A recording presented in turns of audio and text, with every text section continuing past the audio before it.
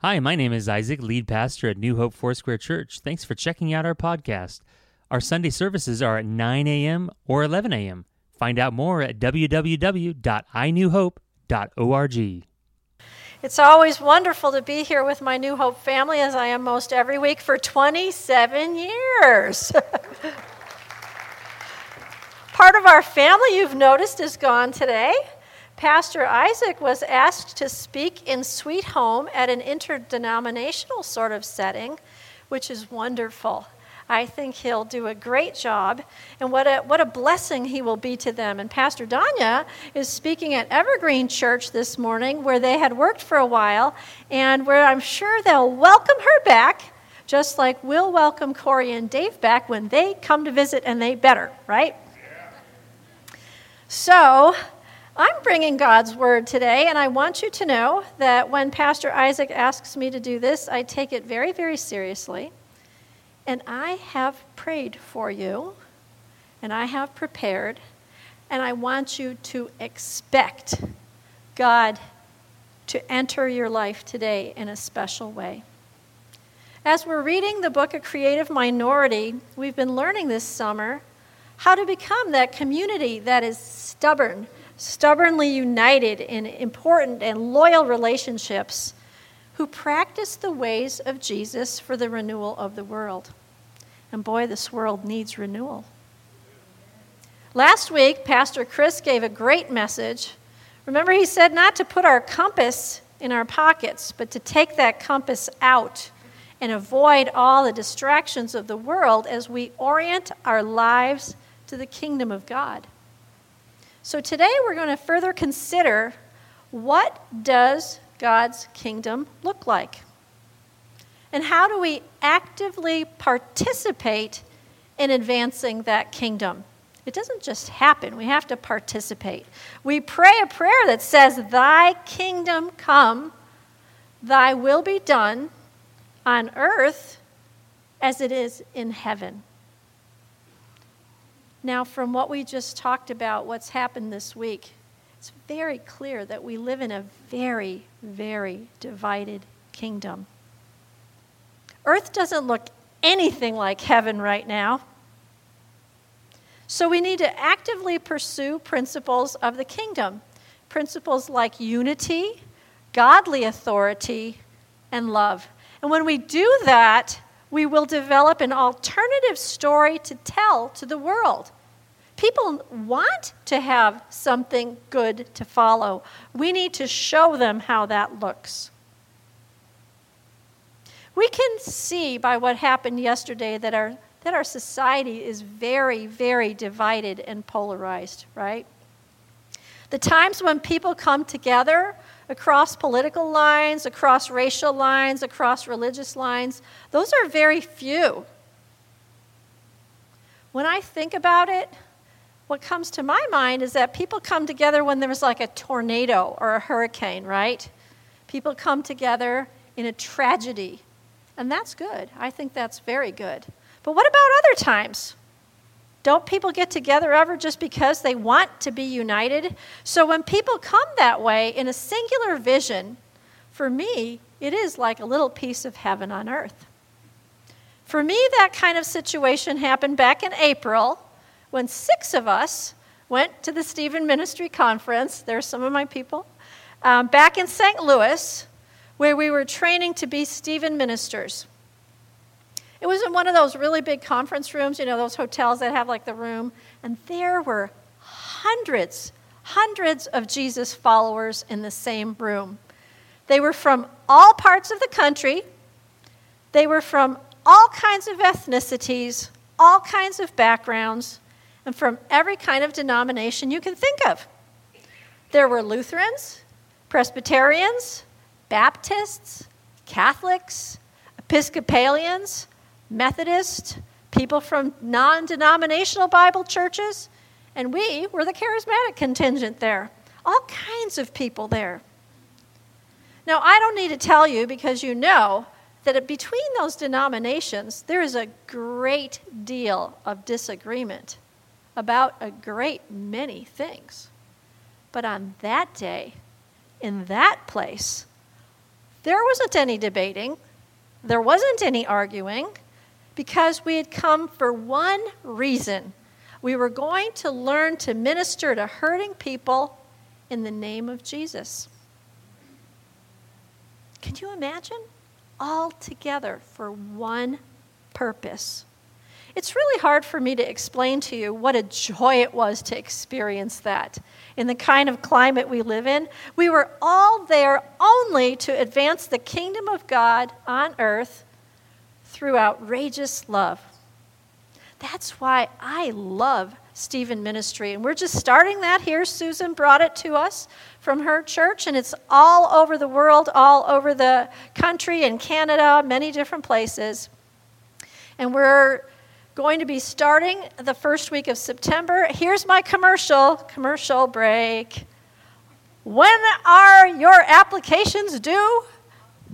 August 11th, correct. We have a nice group already together. We have several married couples. If people want to think about doing that, it'd be kind of like a marriage seminar. The information is so great. But to me, the Stephen Ministry is a way to bring the kingdom of God to earth. So I'm wondering, what do you think of when you think of God's kingdom on earth? When have you seen God's kingdom break through, where it came and it invaded the icky, crazy world that we live in, and it brought a different picture, a picture of love or peace or unity? So we're going to do something a little different today. I want you all to stand up. Find another person or two at the most, so groups of 2 or 3, and I want you to spend the next few minutes talking about what your idea is of heaven on earth. Go.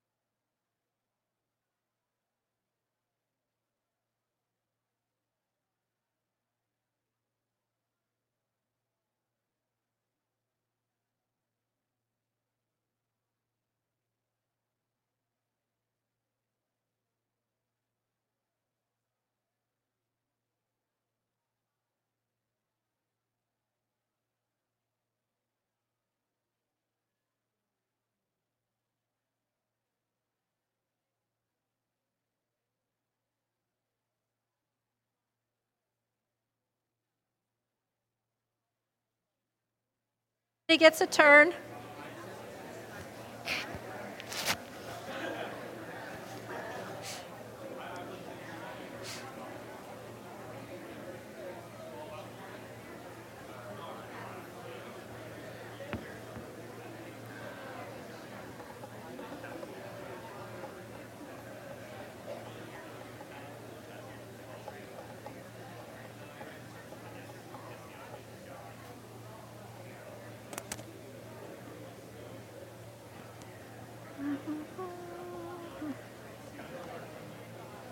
Okay, start to wrap it up, everybody.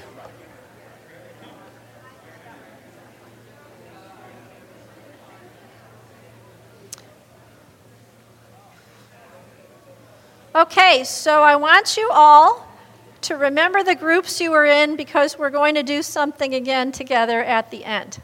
Okay? So I have a couple more illustrations as examples of what heaven on earth might look like. So here's the first one. Bob and Sue know this one. This is Calvary Chapel on the beach in Maui. I told Pastor Isaac we need a church field trip, right? We're going, right? So several years ago, actually many years ago, our youngest kid was probably about 8 or 10, and he's 27 now. We had a chance to take all 5 of our kids to Maui, and we attended church here on Sunday morning. See, we go to church always. If we're somewhere, we go somewhere else and see what God's people are doing there. All 5 of our kids were there, worshiping in this beautiful place. And my husband Rob said, "This is as close to heaven on earth as it gets." All my family worshiping the Lord in his beautiful creation. And his deepest heart's desire, which isn't true at this time yet, is that someday all those children will be with us in heaven worshiping. So another idea, maybe some of you have this view of heaven on earth, an actual peaceful dinner, right? Oh, look at, they're all smiling and laughing. We had 5 kids. Dinners did not look like this, right? I call this a Norman Rockwell moment, for that one snapshot of time, everybody's kind of getting along and it looks really nice, like you're from a TV show in the 50s or something, right? Okay, and one more picture. Whoa. Andrew, what are you thinking? This isn't heaven on earth. This is war. But remember I said heaven on earth. Heaven won't have war. Heaven won't have tears or illness or sadness. But as we saw so clearly these past few days, the earth is a nut house. Now this picture touches me very deeply, and maybe it touches you too. I think that it's precisely when the kingdom of God breaks through the chaos, disorder, and mess going on, that's when we notice it the most, in the midst of turmoil. Anybody who's reading the book, The Creative Minority, remember the cello player playing the cello, playing beautiful music in the midst of a war zone in Sarajevo?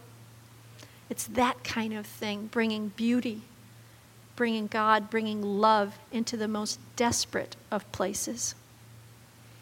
I want to talk a little bit about what it is that makes this so powerful. The first thing I see when I look at that picture is I see this, that stubborn loyalty, that unity, that I'm not going to leave anyone behind. No woman, no man is left behind. I also think this picture portrays a deep, deep sense of authority. Now, I know it's a military picture, but right now, at this moment, it makes absolutely no difference which man is the other's commanding officer, does it? No. I'm talking about the kind of authority that says, when you're in a place where you can't help yourself, you've fallen in a ditch, you can't get up, you can't do anything, I will take the authority to serve you, to get you to help. This is the kind of authority we see here. And obviously, this picture is deeply moving because it shows outrageous love. The kind of love that would sacrifice oneself for another, like Pastor Chris just prayed. Jesus was the one who said in John 15:13, "Greater love has no man than this, to lay down one's life for one's friends. When I look at this picture, when you look at this picture, don't you wonder, would I be able to love in this way? But this is the depth of discipleship that Jesus is calling us to. And even more, as Pastor Chris prayed, to love not just our brother in arms, but to love our enemies. Wow. It's a lot. All summer, we've been talking about advancing the kingdom of God by telling a different story to the world around us. Today, we're again going to ask, what will our story be? So we're going to pray before we start. Dear Lord God, we thank you that where we are gathered, your presence is here. Your presence is clearly here today, Lord God. I thank you for that. I ask that your Holy Spirit would come and translate my words into each heart so that each person would hear exactly what they need to hear, and that your kingdom would advance even in this place of New Hope Foursquare Church. Bless each person here. In Jesus' name, amen. So the first principle we're going to talk about is that if we want to advance the kingdom of God, we have to show unity in a world that's so divided. Now, I think we can all agree that that sounds very basic and foundational, that the body of Christ should have unity. So why is it that we're so divided amongst ourselves? Well, I think part of the problem is that in the Western world, in our culture, what we think of when we think of unity in the ordinary sense of the word is people get in their mind people doing stuff together, having things in common. I think there's not a more stunning example of superficial unity in our culture than a stadium full of crazy people shouting for a team, right? It's fun. It's exciting. Nothing wrong with that. It's the 12th man phenomenon. They're going crazy, shouting for their team. Everybody seems like they're united. Don't they? I mean, they're shouting for their team. But what about when they go home? They're going home. Some of them are going to check their gambling winnings from the game. Some of them are going home to finish their sermon before the next day, right? That's right. And some of them are going home drunk, where they'll beat their children because their team lost. So they were unified for a moment, perhaps, but they don't have anything guiding them into unity after they leave. It's just for the game. That's it. We get together for a lot of reasons in ways that we might call unity. We eat foods together that we like. We go play games. We're on maybe a bowling league or a golf outing, all kinds of things. I understand people have watch parties for like Game of Thrones, things like that. This is fun stuff. But we're different because, we get together once a week at church, so we have unity. Do we? We show up here once a week to a church we like. Do we have unity? Well, unity has clearly been a problem since the early days of the church. Listen to what Paul says in 1 Corinthians chapter 1. He says this, "I appeal to you, dear brothers and sisters, by the authority of our Lord Jesus Christ, to live in harmony with each other. Let there be no divisions in the church. Rather, be of one mind, united in thought and in purpose. For some members of Chloe's household," I love how the Bible's so specific. How come people think this is made up, right? "Chloe's household have told me about your quarrels, my dear brothers and sisters. Some of you are saying, I am a follower of Paul. Others are saying, I follow Apollos, or I follow Peter, or I follow only Christ. Has Christ been divided into factions? Was I, Paul, crucified for you? Were any of you baptized in the name of Isaac? No, of course not. So, we are part of the church. We're an organized church. I love the body of Christ. I love the organized church. But the divisions have only gotten bigger and bigger and bigger since the early church. So right now, when I looked it up, there are about 35 major denominations in the United States. And one other source said that there were about 33,000 separate Christian church organizations just in our country, right? That doesn't really sound like unity to me. How about you? So we're part of that paradigm, but some stuff you might not know about Foursquare. I didn't grow up Foursquare. My husband did. My mother-in-law did. But Foursquare actually has some really cool ideas about unity that I would like to share with you. One of the distinctives that makes Foursquare interesting, and I think is a good thing for unity, is that this church was founded on the principles that we're to have unity in essentials. Jesus was who he said he was. Things like that. Liberty in non-essentials. Have whatever music you like. Things like that. Lots of liberty. And in all things, charity. I really like that. In fact, the inscription on Angelus Temple when it was dedicated in 1923 says, dedicated unto the cause of interdenominational and worldwide evangelism, with Sister Amy there, who started our denomination. So you need to know that when Foursquare missionaries go into other countries, they work with indigenous people groups, and they work with churches that are already there of what Christian denominations they might be. So I'm just here to tell you that we can't blame our denomination for disunity. But how do we? They're doing everything they can to be part of the body of Christ.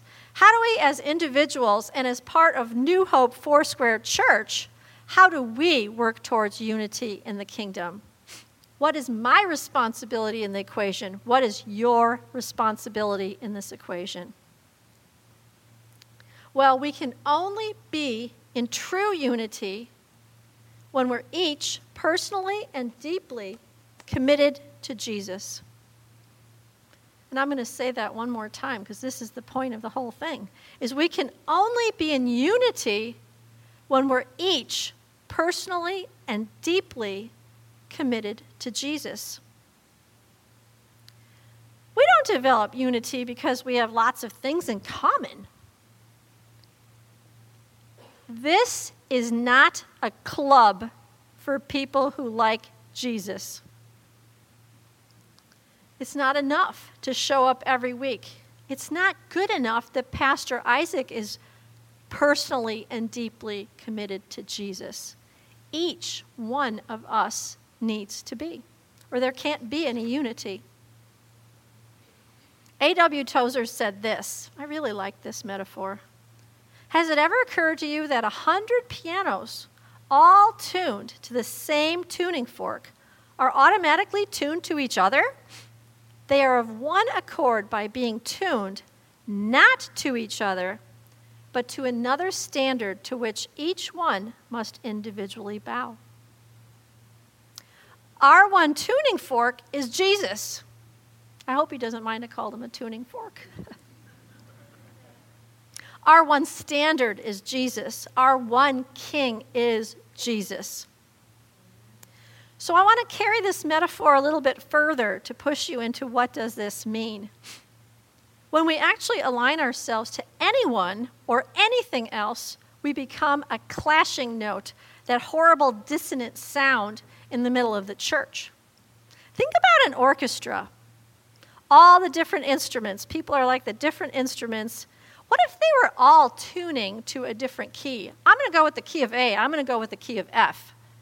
That's not going to sound really good. Have you ever been to an orchestra performance, and when they're tuning, it's like, right?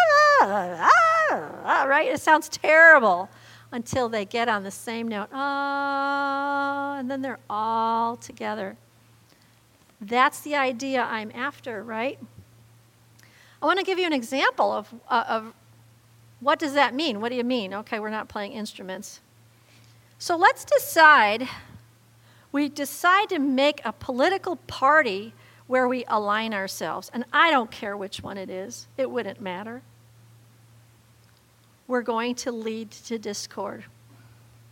Let's say I decide, because I really like C.S. Lewis, I thought he was a brilliant writer, great theologian about lots of things, and I decide every day that's what I'm going to read is C.S. Lewis, and I'm not going to read my Bible because I don't need it anymore because C.S. Lewis knew more. Well, pretty soon I'm going to be at division with other people. It doesn't matter that he was godly. No, we can't be following this or this or this. We must all align ourselves only to the King. Do you remember how many times Pastor Isaac showed us that slide about the vertical orientation? Remember that? We must pursue our vertical orientation with the Lord before we can be united to one another horizontally. And when we do this, that brings us already closer to one another. Jesus said in John 15, I am the vine, you are the branches. If you remain in me and I in you, you will bear much fruit. Apart from me, you can do nothing. Think about the profound truth of this. It implies oneness that can't have a separate existence. You can't exist as a branch on your own and still be part of the kingdom. Now, you can branch off if you want. Two things will happen. Either you'll die or you'll start your own kingdom. But you can't be part of the kingdom if you break away from the vine. On the plus side, think about what that means. If so many people are part of the vine, the possibility of unity among believers, nationwide and even worldwide, could provide such a powerful alternative story. We live in a world of what I've decided to call prideful individualism. You know, it's like that whole thing about, it's all about me, and there's a million commercials that say, just do you. You just do you. Just, if we're all doing you, meaning ourselves, and I'm doing whatever I want, how can that turn out into unity? It can't. So the lie of our culture is that this posture of you do you will result in equality and unity, but the result has actually been greater division, hasn't it? Everybody's doing you, and so we've got all these divisions. I'd like to have you think with me about the unity that the vine, the story of abiding in the vine, creates. When we're all grafted into the same vine, we arrive at unequivocal equality. That's where true equality comes. The kingdom of God is a place where uniqueness can thrive and true equality can be found. Listen to Galatians 3, starting in verse 26. Actually, I would like us to read this together out loud because it's very powerful. Okay? Is that up there? Yep. Okay, so in Christ Jesus, you are all children of God through faith. For all of you who were baptized into Christ have clothed yourselves with Christ. There is neither Jew nor Gentile, neither slave nor free, nor is there male and female, for you are all one in Christ Jesus. Wow. If only we lived this. That united in Jesus, that is what brings radical equality. Now, we think this is a pretty profound principle if we could even come close to applying it now. But I want you to think with me for a minute what this would have been like during the Roman Empire. It was a time of classes and division, and people were doing crazy, crazy things then. Pastor Mark Pfeiffer is a guy I read a bunch, and he has a blog. And I want you to listen to what he said about how this looked during the Roman Empire. When Paul advocated for decency, equality, and social justice within the church, he was advocating a new ethical standard that would pave the way for Western civilization as we know it.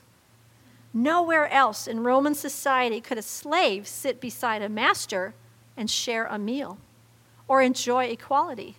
Nowhere else could former prostitutes and wives of Roman dignitaries socialize together without feelings of superiority and inferiority. Only in the church could various social classes and ethnicities intermingle. Wow. That is amazing. Now, I wish I could say that kind of unity and equality exists in Christian churches across the nation. But sadly, it does not. I say today, let the story of New Hope Foursquare Church be one where everyone is welcome and everyone is valued as we align ourselves to Jesus. Next, in addition to unity, we also have to show proper authority in a power-hungry world.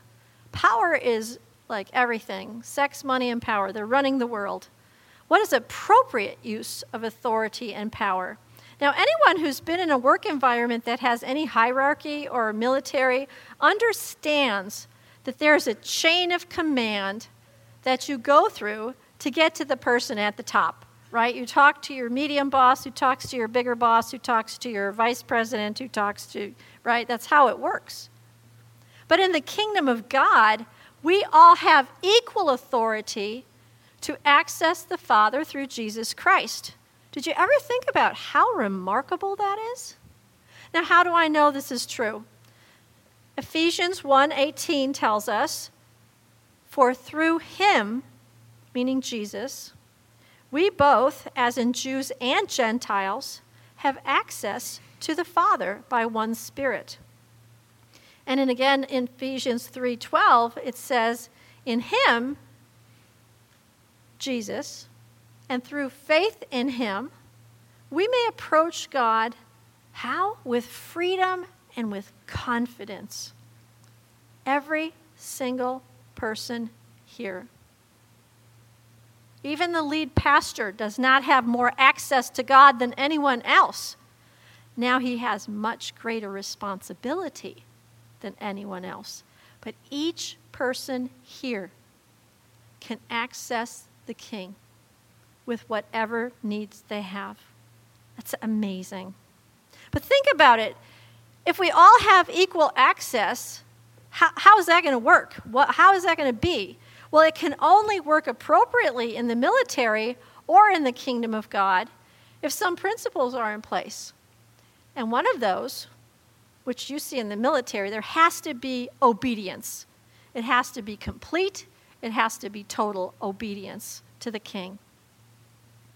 And there also has to be a moral grounding and an understanding that the person in authority will choose what is best for the kingdom and not what is best for him or herself, right? This is military commanders choose all the time things that get them in trouble, will sacrifice their lives for the lives of their people in their company. So as believers, we need to remember that even though we have unlimited access to the king, ultimately we are still servants of the king and therefore servants to one another. This servant type of authority that Jesus models so beautifully is often played out simply by bringing others to the king. I use my authority to bring someone else. Remember the picture, the soldier carrying his brother in arms to safety? That is what we do. This is illustrated so beautifully in Luke chapter 5. and the power of the Lord was with Jesus to heal the sick. Some men came carrying a paralyzed man on a mat and tried to take him into the house to lay him before Jesus. When they could not find a way to do this because of the crowd, they went up on the roof and lowered him on his mat through the tiles into the middle of the crowd, right in front of Jesus. These friends took authority over the man's situation. They didn't have power, but they knew who had the power, and they had access to the power, and when they didn't, they found a way to bring their friend to King Jesus, who not only forgave the man's sins, but told him to get up and walk. I want to tell you that the access to the power of the King is exactly what differentiates humanitarian organizations from the church, from the body of Christ. When humanitarian organizations go to a country, they pass out clothing, food, things like that, and that is good. But as Alan and Tangi know, I went on a mission trip to Thailand with them. We came with the power to access the King. And we saw many, many, many people healed, instantly healed, who were Buddhist people who did not have that same access to the King. We brought the King with us. Listen to one of my favorite scriptures. It hangs on a refrigerator, and I remind my children of it often. It says this in Ephesians 1, verse 19. I also pray that you will understand the incredible greatness of God's power for us who believe him. This is the same mighty power that raised Christ from the dead and seated him in the place of honor at God's right hand in the heavenly realms. The same power that raised Christ from the dead is available to us. Why does that matter? Because we bring people to the King. People brought me to the King. And here's, I'm going to lose it. Thousands of times. I see them, my husband, my friends. They brought me.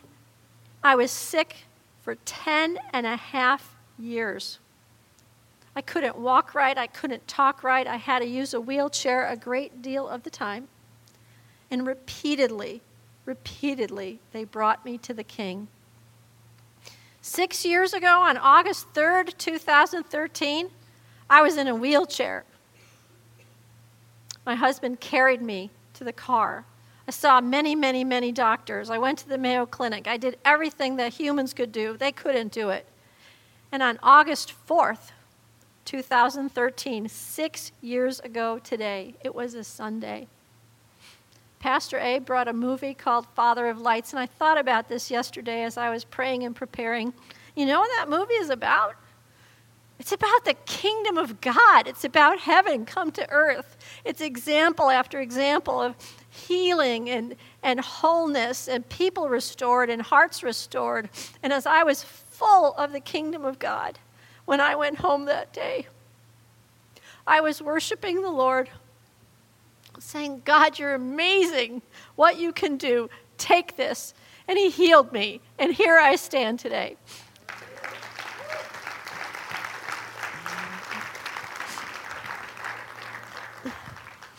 Every year when this day rolls around, like I said, it's 6 years that I can walk right, talk right. Why I'm able to do this is because the King healed me in an instant. And I believe it's because people brought me over and over and over and over before him. The final prayer was just, take this. I mean, literally, just a sentence. So if you think there's magical prayers, no, just cry out to God. Who's been praying for Joyce Ash? Anybody in here? Many of us. Joyce is someone in our congregation who was diagnosed with cancer a couple months ago with a very rare kind of lymphoma. And she said, I could tell you, and I forgot first service, and I was kicking myself. She had a PET scan this week. There's nothing there. It's gone. Yes. So we've seen that unity in the kingdom is important to show a different story. And we've seen that taking authority that serves, is important in the kingdom. But we must also demonstrate outrageous love.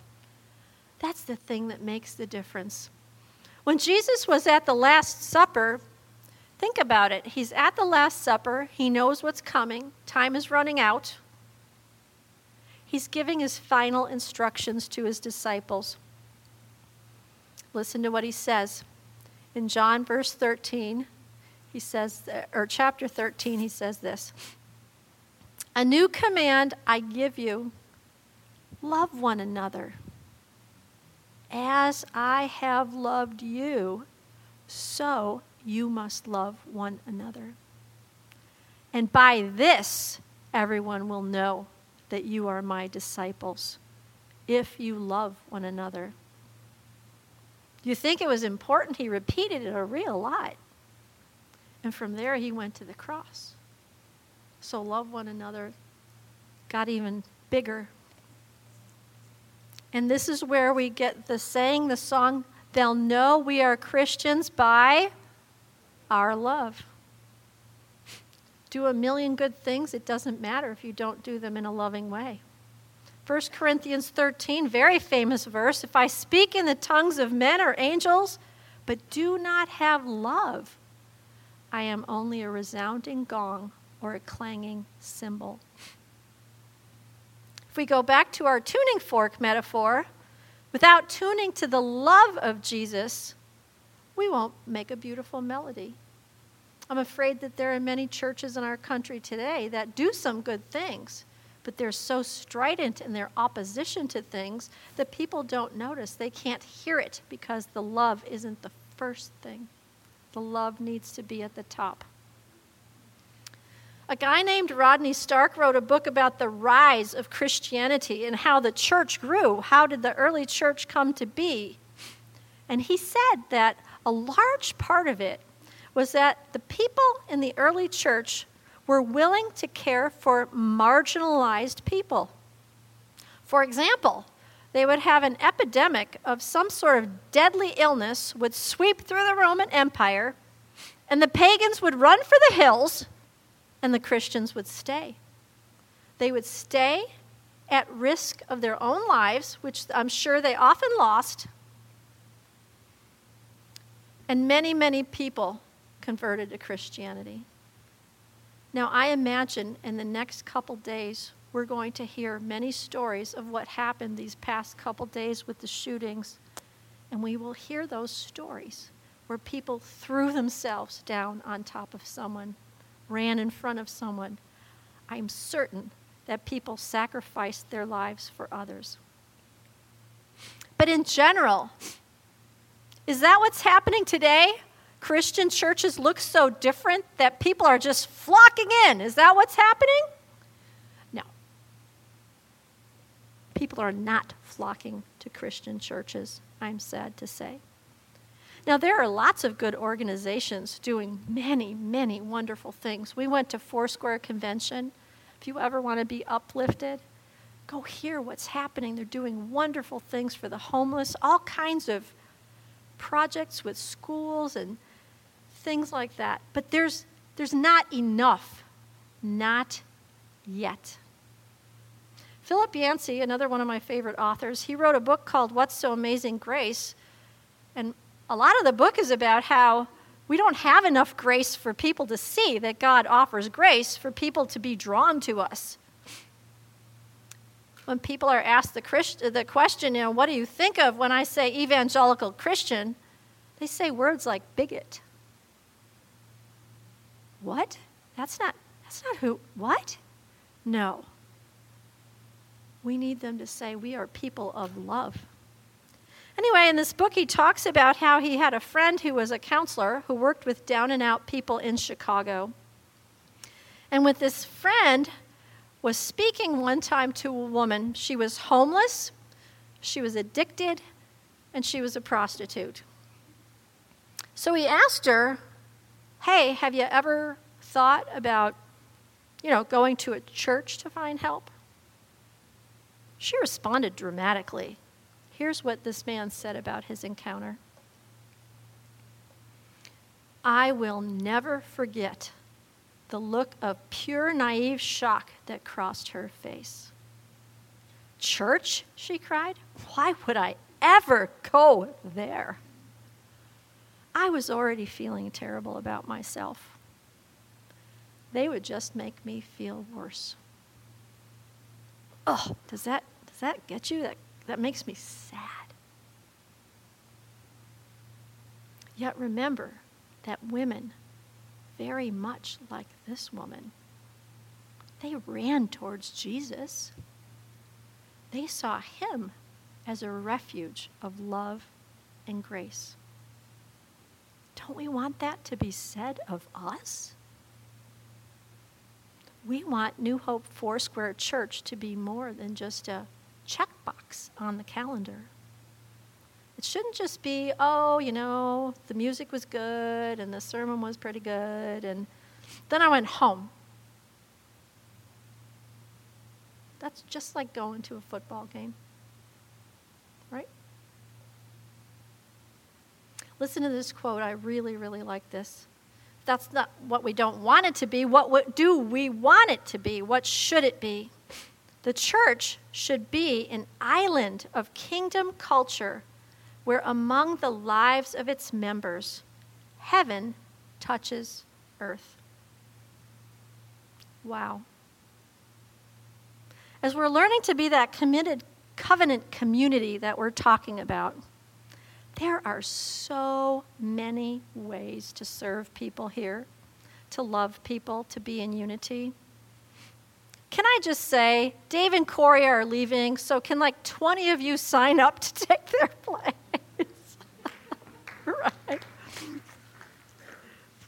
No, really, they're really involved in the children's ministry. Children are so important. If God's drawing your heart today, please sign up for that because they're going to leave a gaping hole in that ministry.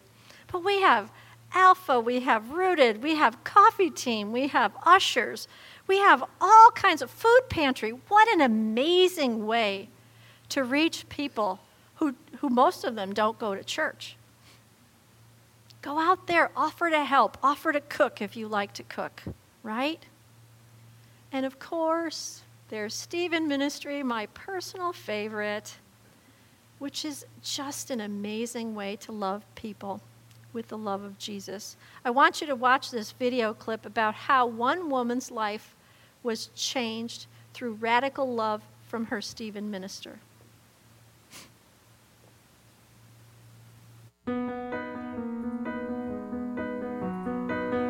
After having had a Stephen minister, my life is unbelievably different.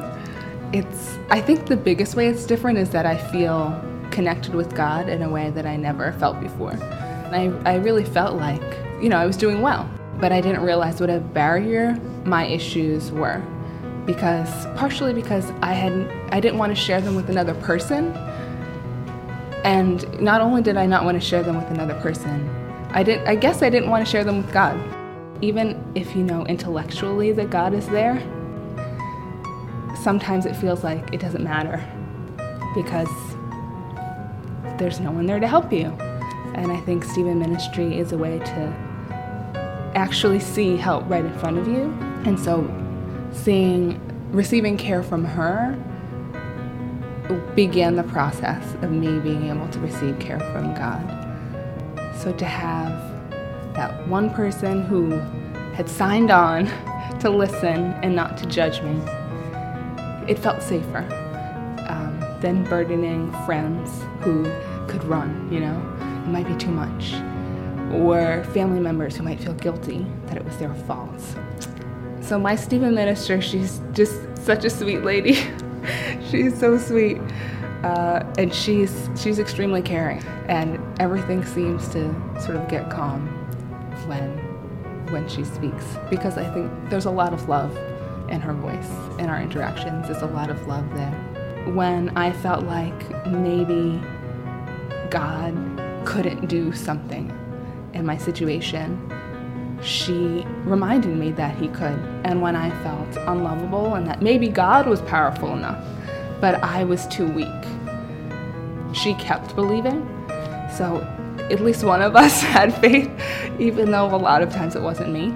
There was always faith for my situation present there. Stephen Ministry to me means not having to be alone. I don't think I really knew how to trust people before Stephen Ministry, so that was an opportunity to learn that. I know what I was like before, and I know what I'm like after, and I know there was Stephen Ministry in between, and so I know that made a difference. It made a huge difference. So you can hear how just loving someone and listening to them can make a difference. Now, I do want you to get involved. Each person, if each person got involved in one thing here, wow, couldn't we touch so many lives? But you have to sign up and you have to do things. But right now, what I'm going to ask you to do is I'm going to ask you to all stand up again. And we're going to get back into those groups we were in before. Now, I've told you many ways where bringing people to the King has made a difference, a profound difference. I want you right now, right here in this place, to take the people near you, not waiting, but going to the King in prayer with each other. You don't need a pastor, you don't need somebody special, you don't need fancy words. Just bring people to the King, ask for forgiveness, ask for healing. Many marriages have been restored here. Addictions have been broken.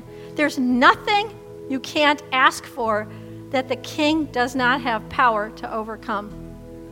So we're going to take about 5 minutes while the worship team comes. And I'd like you to really be bold. Be bold in asking for one another during this time of prayer. Spill out into the front, on the sides, anywhere you want to go. Use the room in any way you would like.